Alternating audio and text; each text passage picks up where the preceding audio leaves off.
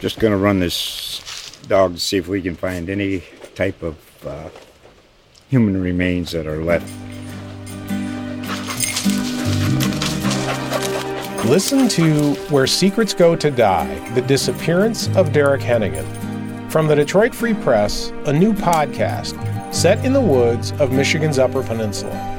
Available on Apple, Spotify, Freep.com, or wherever you get your podcasts. Hello, and welcome to From the Newsroom, a podcast production of the Monroe News in Monroe, Michigan. One of the most popular features in the Monroe News is our 100 Years Ago column, which runs monthly. The following are articles from the Monroe Evening News, forerunner to the Monroe News, from August 1919. An aeroplane company has been organized in this city known as the Cannons Aeroplane Company, and the stockholders are County Clerk Ray C. Dole, Eugene C. Betts, Secretary of Monroe Binder Board Company, and Edwin C. Cannons, a former government flyer who recently took up residence in the city. The company has been incorporated for $5,000, and the papers have already been filed in Lansing. The company has purchased a 90-horsepower Government Curtiss aeroplane, which will be brought to this city Friday or Saturday of this week. The machine will be piloted by Mr. Cannons, who served in the Aviation Corps of the U.S. Army at Kelly Field, Texas, and in California, and has a fine record as a flyer. Mr. Cannons was about to go to France to fly when peace was declared. The company will be in readiness to give the people of Monroe rides in the plane Saturdays and Sundays, and arrangements are being made to give passenger-carrying flights at a number of county fairs in Michigan and Ohio. The airplane bought by the Cannons Company is similar to the one used by Lieutenant Ringland, who has been giving flights here for the past 2 weeks. Dr. Herbert Landon, who has practiced for the past 20 years in Lansing, has located to Monroe after being in the service 2 years. He served as captain in the Medical Corps and was in France with the 328th Field Artillery at the front. He is a University of Michigan man and a graduate of the Detroit College of Medicine. Since his discharge in April, he has been in New York in a hospital, taking a special course, and has now opened an office over Strong's Jewelry Store on East Front Street.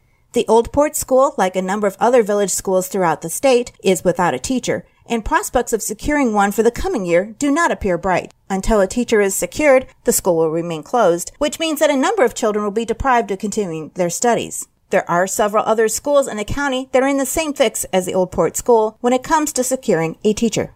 The Lutheran Church at Sandy Creek will celebrate its 75th anniversary Sunday, and 2 services will be held during the day. German services will be held at 10:30 o'clock in the morning, and at 3 o'clock in the afternoon, the English services will be held. Dinner and supper will be served at the school building. Many Lutherans of this city contemplate attending the celebration.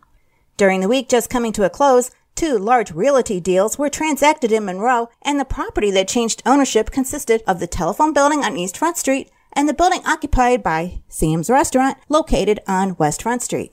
It was the 2 largest realty dealers involving business blocks that had been made in the city in some time, and although the purchase price is not yet being made known to either one of the 2 transactions, it is reported that both buildings brought about $45,000. The telephone building was sold by the Monroe Building Company to Mrs. Emma Russell of Toledo, who has already taken possession of it. This building, which is constructed of brick, was erected in 1907 by the Monroe Building Company, which was originally organized with A.A. Schmidt President, A.B. Bragdon Vice President, and C. William Beck Secretary and Treasurer. The telephone building site was formerly occupied by a flour mill, occupied by the late W.C. Waldark, which was later taken over by the Arment Milling Company. The building is 3 stories in height, and the first floor is occupied by the Michigan State Telephone Company offices and Hutchin & Company's 5 and 10 cent store. The second floor is used by the telephone company as an operating room, doctors and law offices, and the Christian Science Society, which is the entire 3rd floor is used by the Knights of Columbus as a lodge and clubrooms.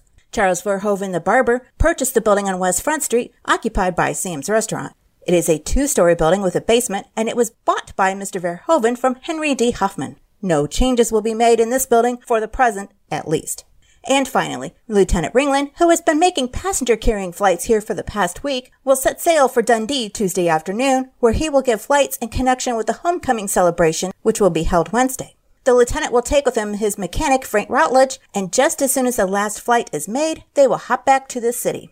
The homecoming celebration at Dundee gives promise of being a gala event, and providing the weather does not interfere, hundreds of Monroeites contemplate taking part in the celebration.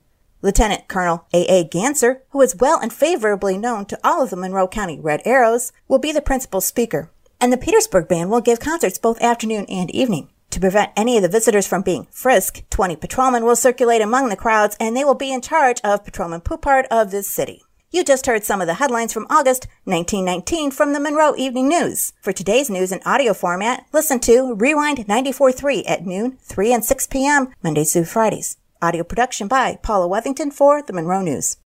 This has been a podcast production of the Monroe News in Monroe, Michigan. Find us online at www.monroenews.com, on social media at screen name Monroe News, and in print 7 days a week.